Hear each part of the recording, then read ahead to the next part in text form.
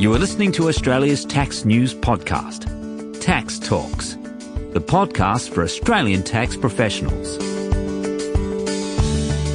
Welcome to episode 54 of Tax Talks. This is Heide Robson. If you administer SMSF funds, chances are that you have heard or considered Class, or maybe you're even already using Class for your SMSF administration work.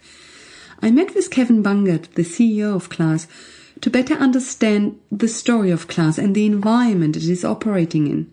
My first question to Kevin is, how did Class get started? Here's his answer. Class was really born out of a need from an SMSF administrator called Smart Super.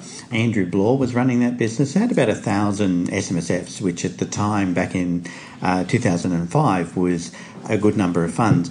And they were really struggling in terms of getting consistency with staff, in terms of a lot of high staff turnover, keeping people following processes. It was very manual, very difficult to kind of keep processes consistent and keep the quality where it needed to be. And despite having systems in place for workflow and good processes and documentation, everything else, it's very hard to have what is essentially a fairly complex, compliance-heavy process without automation. And so they looked at what was around and what was available in terms of how could they take what they were doing and really bring it to scale. How would you go from, and Andrew at that point was kind of going, how do I go from 1,000 funds to 10,000 funds? Because I can't keep doing it the way I'm doing it. And obviously automation was the answer to that, and looking at what you can automate and how you would go about that. So they looked at systems that were available. There wasn't really anything that they could see that was going to give them that ability to scale, and they decided to build it. And one of the questions you've asked is about about that decision to go with cloud. I think when they made the decision, obviously the first thing was let's build the software that we need for Smart Super. They, as a seed client, as the anchor client, as the primary funders of the software, they obviously want to make sure that they were going to get what they needed. But the other thing then was, well, how do you supply this software to the rest of the industry? And when you realise that part of what you need to do is really connect all of the dots in terms of all the data sources in order to get the automation, then it was pretty clear that this needed to be, at the time the phrase was software as a service, and it needed to basically be in what was later called the cloud. So I think the term cloud we didn't really kind of use that, or it wasn't really being used until a couple of years later, but software as a service was the term at the time.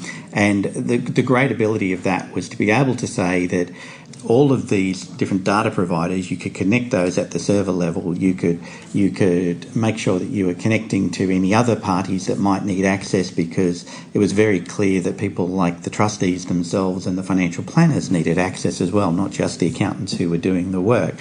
So how do you connect everybody? Obviously, the internet was the answer to that, and software service as it was, and it was a difficult decision. Our CTO Bob Groneman was involved in that decision making.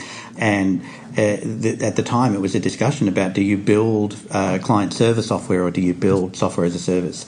And it was clear that to deliver this out to the broader audience, to deliver it out to those accountants in rural and suburban areas, and to still have this connectivity that you needed to get scale, that was the answer. For the first couple of years when we were talking to clients, they would be, but can I have this on premise? Can I install it? I guess what changed was after a couple of years, people got onto this idea of the cloud, and they stopped asking that. And I guess obviously the rest is history since then in terms of the rate of adoption of cloud. But that was really, I guess, the start of the idea of what we were trying to solve, what we were trying to address, was this level of getting scalability, automation, efficiency in the SMSF administration area. What year are we talking about? What year? 2005 was when the business was started. The first couple of years was kind of R&D, and I guess the decision about what technology stack and how we would go about building software really kind of, some of the key decisions were made more in about 2007. Once it was decided what we were going to build, then it was a matter of how do you build it, what technology stacks do you use. We didn't launch to the market until 2009. I joined the business in 2008, so I came on, actually I first started working with the business in 2007 and joined in 2008. And part of my focus, I came in as the operations manager, and my role was really take what was essentially a research project and turn it into a going concern. How do we turn this into a business? And so where was the cloud at in 2005 when first... I don't think the term was really being used. Okay. Certainly we weren't using the term at that stage. It was software as a service would have been the term at the time. So the software as a service, or SaaS. So SaaS was sitting on your server, so users were logging into your internal server, so that because there wasn't a cloud yet. No, so when it's just terminology. So software as a service sort of evolved into, people still call it software as a service. I actually really like it because the idea that you're providing the service is really key. You know, in the past, you tended to build software, give it to someone, it was their problem to run it. We're very conscious of the fact that as a software as a service provider, as a cloud software provider, we are running that software for our clients. If the software is not working, if it's not working well, then it impacts on people's day-to-day work. You know, so it's critical that you do appreciate that we're in a service business, that we have to make sure that service is running for our clients.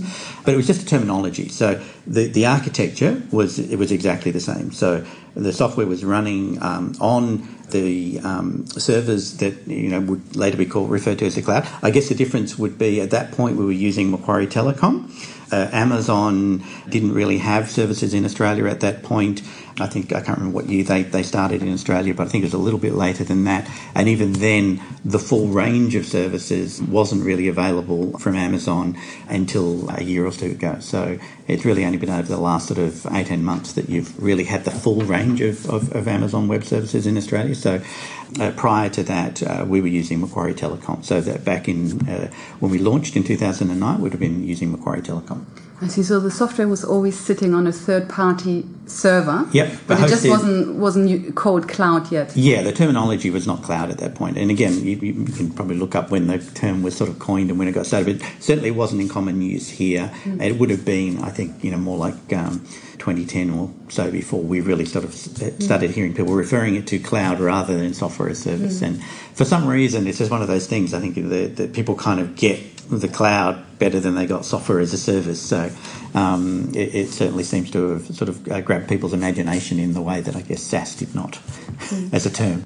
And are you still on AWS? We're on AWS now, yes. So everything that we do from a production point of view in terms of what the clients are using is on AWS now. So we did that June last year.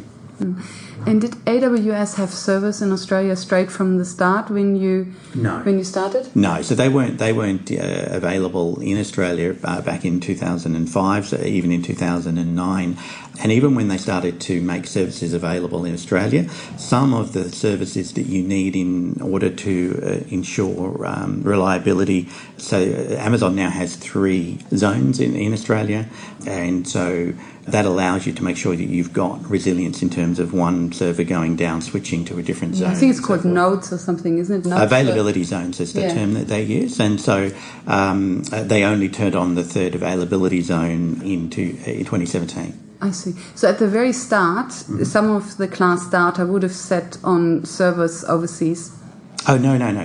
We were always very, very clear that the data had to sit in Australia, not just because of some legal requirements around counting records and so forth being in Australia, but also just because the strong feedback from clients was that they want that sort of sovereignty issue resolved. They want to know that the data is onshore. So it was always hosted in Australia. We've never hosted offsite. So a big requirement that you presented to AWS is you must always have our data in Australia. Yes.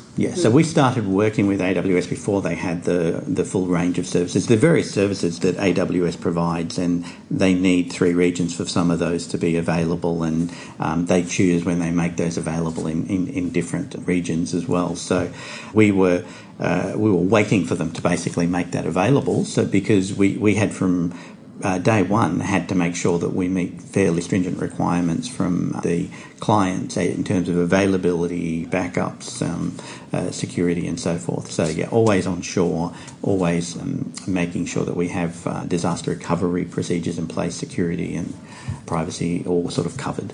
Yeah.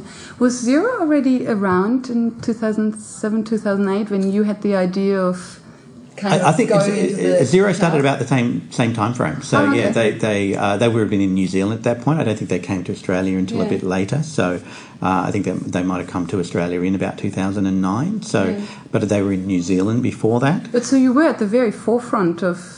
Yeah, I think we're very thankful that our CTO, along with the rest of the team that was there at that point, made that commitment to go with the hosted model, to go with the software as a service model. It was certainly there was a debate at the time, so we were right on the cusp of that.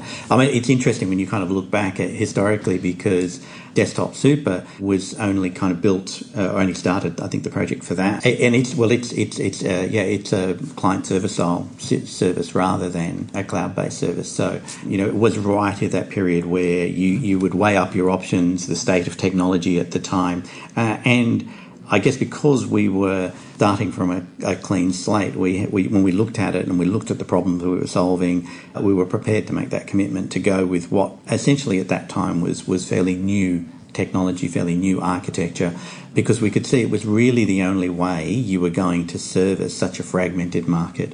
How do you get out to those sort of tens of thousands of accounting firms that are spread around the country, looking after 25 to 250 or more self-managed super funds, using the internet's the only real way to get to them and still have that kind of enterprise grade level integration that you need in order to get the automation. Imagine if we had to connect all of our data feeds down to the desktop of every accounting firm, or sending out CDs. Just not going to work. So Class basically grew organically out of... Smart Super was the business, so it basically grew organically out of that. So the funding for the building the software, etc., came out of Smart Super? No, so the decision was to build the software and to make it a commercial offering and take it out to the broader market. So the idea came from Smart Super. They were the anchor client in terms of helping with requirements. We worked out of their office. So they helped provide a lot of the resources that we needed to get started. But right from the start, this was run as a commercial enterprise. They did a capital raising.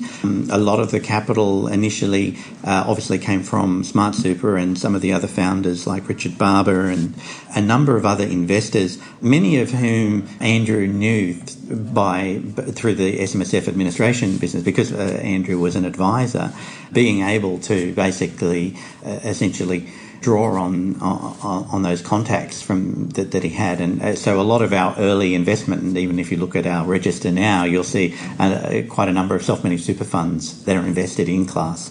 So obviously people who understand the problem domain and actually have some reasonable balances. It was good to have those founding shareholders invested, but yeah, right from the start there was venture capital.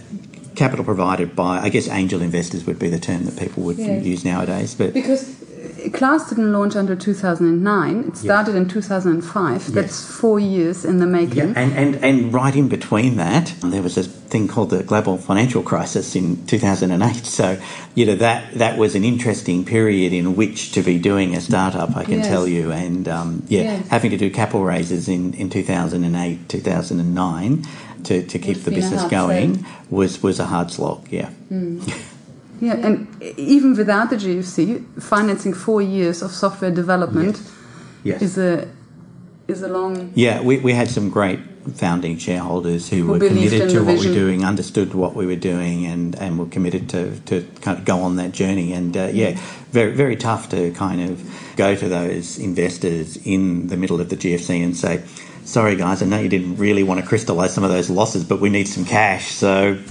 as I said, we were really thankful that those shareholders stuck with us through that process and right up until we were profitable in sort of 2014. So you started in 2009 and you probably just started with the 1,000 funds that you got from Smart Super. Yeah, pretty much. Yeah. So we had some initial. So 2009, we didn't really count Smart Super initially in terms of the work they were doing in terms of trialling and help development. And the first commercial client signed in February 2009. And that would have been very hard to get the first commercial. Yeah, absolutely. And who got the first commercial client? Was it you? No, it was Richard Barber, so our former sales director, and they would have had an enormous courage, to go into a software. If you know Richard, he is dyed-in-the-wool sales guy. He is full of enthusiasm, a lot of energy, and he is the sort of sales guy who can sell ice to Eskimos. He really is. So, and is Richard but fantastic still around? Personality. So Richard is still working on a consulting basis. He's actually moved to Canada with his family. So, which he did last year. Eskimos. Yeah, well, maybe that's right. Good point. So Richard brought on the first commercial client. Then yes. After that, it would have got a tiny bit easier, and then a tiny bit easier with each year. And we certainly found, and it probably would have been a year or two later when we started to get to the point where we had enough of an established base that when you spoke to an accounting firm, they might have heard about us from someone else, and that really helps when one accountant hears from another accountant that something actually works, that it's a great idea, that it actually delivers them efficiency and helps them with their business, then it kind of starts to snowball. So we really started to get some traction after that sort of first couple of years of getting those early adopters who were willing to basically take a chance and see if the software would work, to getting to the point where we could start to actually get those referrals for clients who would then basically go, oh, okay, well, we'll take it on as well. So how quickly did Class grow? First commercial client in 2009, then by 2011 you started getting some traction. How quickly did it go from there? Because by 2015 you were ready for an IPO. Where did you grow from 2011 to 2015 when you were ready for the IPO? Yeah, by 30 June 2015 we had just over 80,000 funds. Mm-hmm. And it's one of those sort of typical growth curves. So in terms of very, very slow at the beginning, very hard to kind of get to the point where you get that sort of initial base of clients, and then once it starts to sort of pick up, it kind of ramped up quite nicely. And so we would have added in 2015, I think if you went back the year before that, we would have been more sort of 50,000 funds. So, and before that, it did kind of ramp up quite quickly once we started to get that sort of critical mass. And then from 2015 now to 2018, I think you continued to grow. I think you're now at 120,000. No, just under 160,000. Oh, okay, sorry. Yep. Yeah, so you basically doubled since the IPO. Yeah. Mm-hmm. Still majority owned by the initial investors, or is it quite a scattered shareholding now with a lot of retail shareholders? With the IPO, what we saw is some of those initial shareholders. I mean, part of the reason we IPO'd, it was essentially 10 years after we started, was some of those shareholders had been in for 10 years. So giving them the ability to, if they needed to, for their own purposes, to sort of get out of Class if they needed to, giving them that ability to have a market for their shares was very helpful given that kind of 10-year time frame. So the initial investors initiated the IPO? It was part of the reasoning was that we really needed to broaden the shareholder base, to have access to the markets if we needed it for whatever projects we might be doing, but also because, you do have investors who've been in for 10 years and them having a more liquid market kind of helped. So it was a combination of those factors. A lot of those initial shareholders, though, are still investors, and in fact, I think it's something like 25% of the shares are held by those sort of longer-term initial investors. About 30% is held by the sort of mums and dads, general public, and about 37% is with institutions. And I think that leaves about another 6% of other. Yes. Mm-hmm. And did the IPO come along with a capital injection?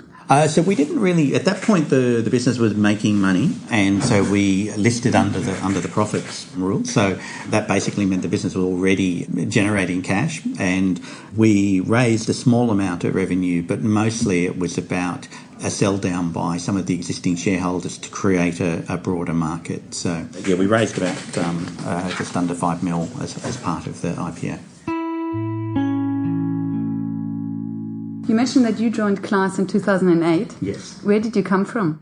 So I was working for a consulting firm prior to that, and my background in more broadly in superannuation was sort of consulting, technology-based consulting within the superannuation industry. And until I got involved with Class Super, that was really in the APRA space, so dealing with the large administrators like Super Partners and AAS, which is now part of Link Market Services, but also dealing with financial institutions and working with them with their superannuation offerings out in the marketplace. And so how did you find out about Class? Had you already been aware of Class for quite a while? We knew about Class for a little while before, so I started consulting to them in late 2007. Oh, so you had already an established relationship with them. You were already consulting. No, it turned out we knew some of the initial founders. So I had worked with Keith Van Keld, who had previously been at BT, and a number of others, because the superannuation industry tends to, be a relatively small industry anyway. And so you kind of hear things that are going on. So Keith had been involved in the project from day one, and we had worked together previously in the APRA space. So we got involved initially consulting, helping them with requirements and really understanding what they needed to do in terms of building out the software. But it was, that was really my first exposure to, I guess, self-managed super funds, and that being quite a different market to what we were used to with the APRA space. But particularly when I saw what the guys were doing, I was really excited in terms of the potential for what they were doing with their technology, the level of innovation, and it was a really exciting project to be involved in. I'm surprised that the software for APRA funds and SMSFs is so separated. Maybe I'm wrong with that impression, but I have the impression that for APRA, there's one set of software, Premium and others, and then for SMSF, there's another set of software. Do you think that will merge with time? That the APRA ones will go more into the SMSF sphere, or the SMSF software will go more into the APRA sphere? Yeah, it's interesting. The problems you face in the different markets are quite different. So when you are dealing with APRA funds, your biggest problem is dealing with employers and dealing with the large number of members that you have within those funds. So it's all about how do you manage those members and how do you manage the relationships with the employers. Communication. And how with the employers and the contributions and any changes that they have in terms of those members. So you tend to work through the employers a lot more, and that relationship is quite key to for a superannuation fund that works in the APRA space. The other thing is that in a self-managed super fund, a lot of the focus is around the accounting and the tracking of the investments that the fund is invested in. That in the APRA space is done by completely different tools. So essentially in the APRA space, the tools that you use, the software that you use to manage your member register is completely separate from that you use to look after the investments. And the interesting area about self-managed super funds is you're dealing with all of that. You're dealing with the regulatory overhead of running a super fund. You're dealing with the members and the member reporting, but only for a small number of members, average of 2 members basically. And then dealing with what is really the core of what Class deals with, which is that investment portfolio and all of the accounting and the financial statements related to that. That gets done quite differently in the APRA space. So it's kind of unlikely that the two softwares will leak into each other's markets soon. Yeah, there's a little bit of overlap there. The Supermate product, the Supercorp business, they used to. They also had an APRA offering, and so there were a number of smaller APRA funds that were using the Supercorp Supervisor 2 previously. I don't believe they do that anymore. But and there's been a number of the APRA-based systems that will do some level of support for self-managed super funds, but again, not a huge amount of crossover. What do you think are the next big changes in the SMSF administration software technology?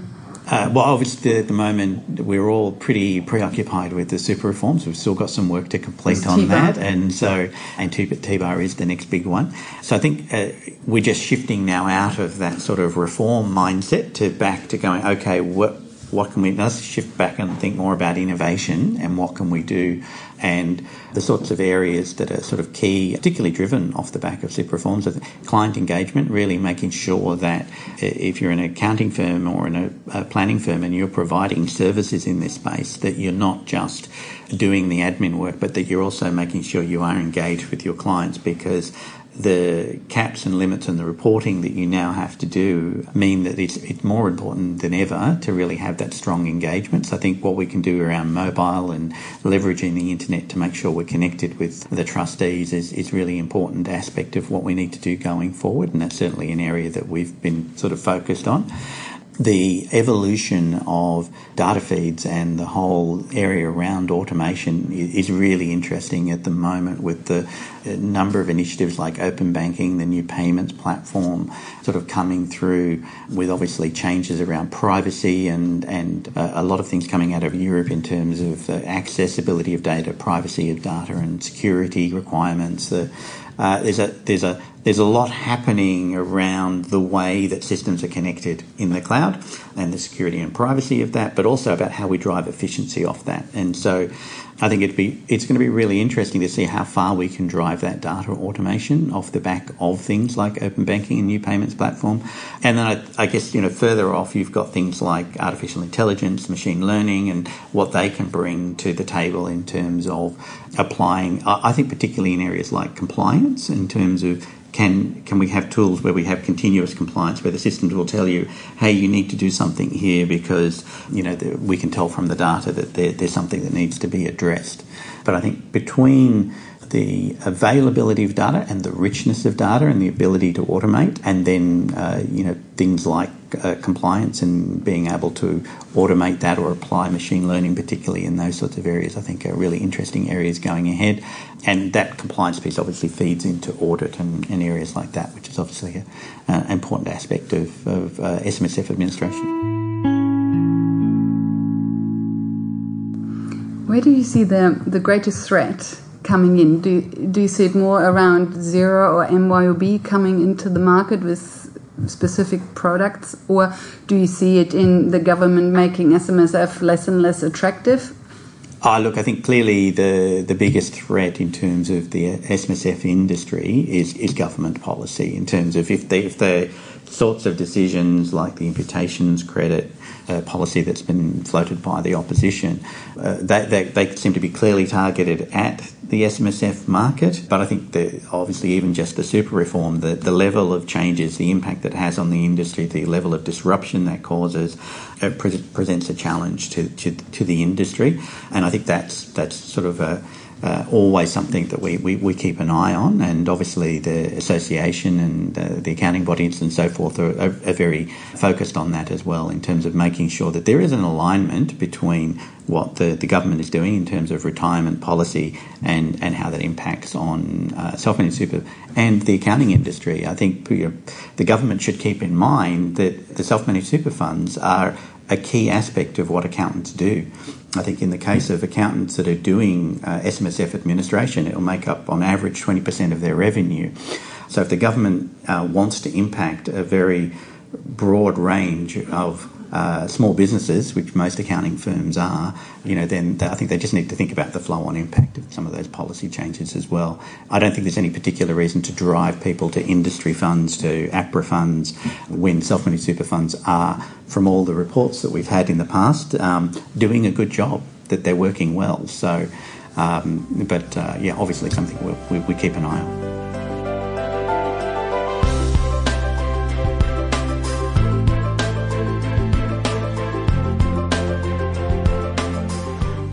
Welcome back. It is amazing how fast Class went from launch to IPO. Just 6 years, from 2009 to 2015. In the next episode, episode 55, Ian Taylor, the chair of the Tax Practitioners Board, will talk about the role in history of the TPB. Until then, thank you for listening. Bye for now, and see you in the next episode.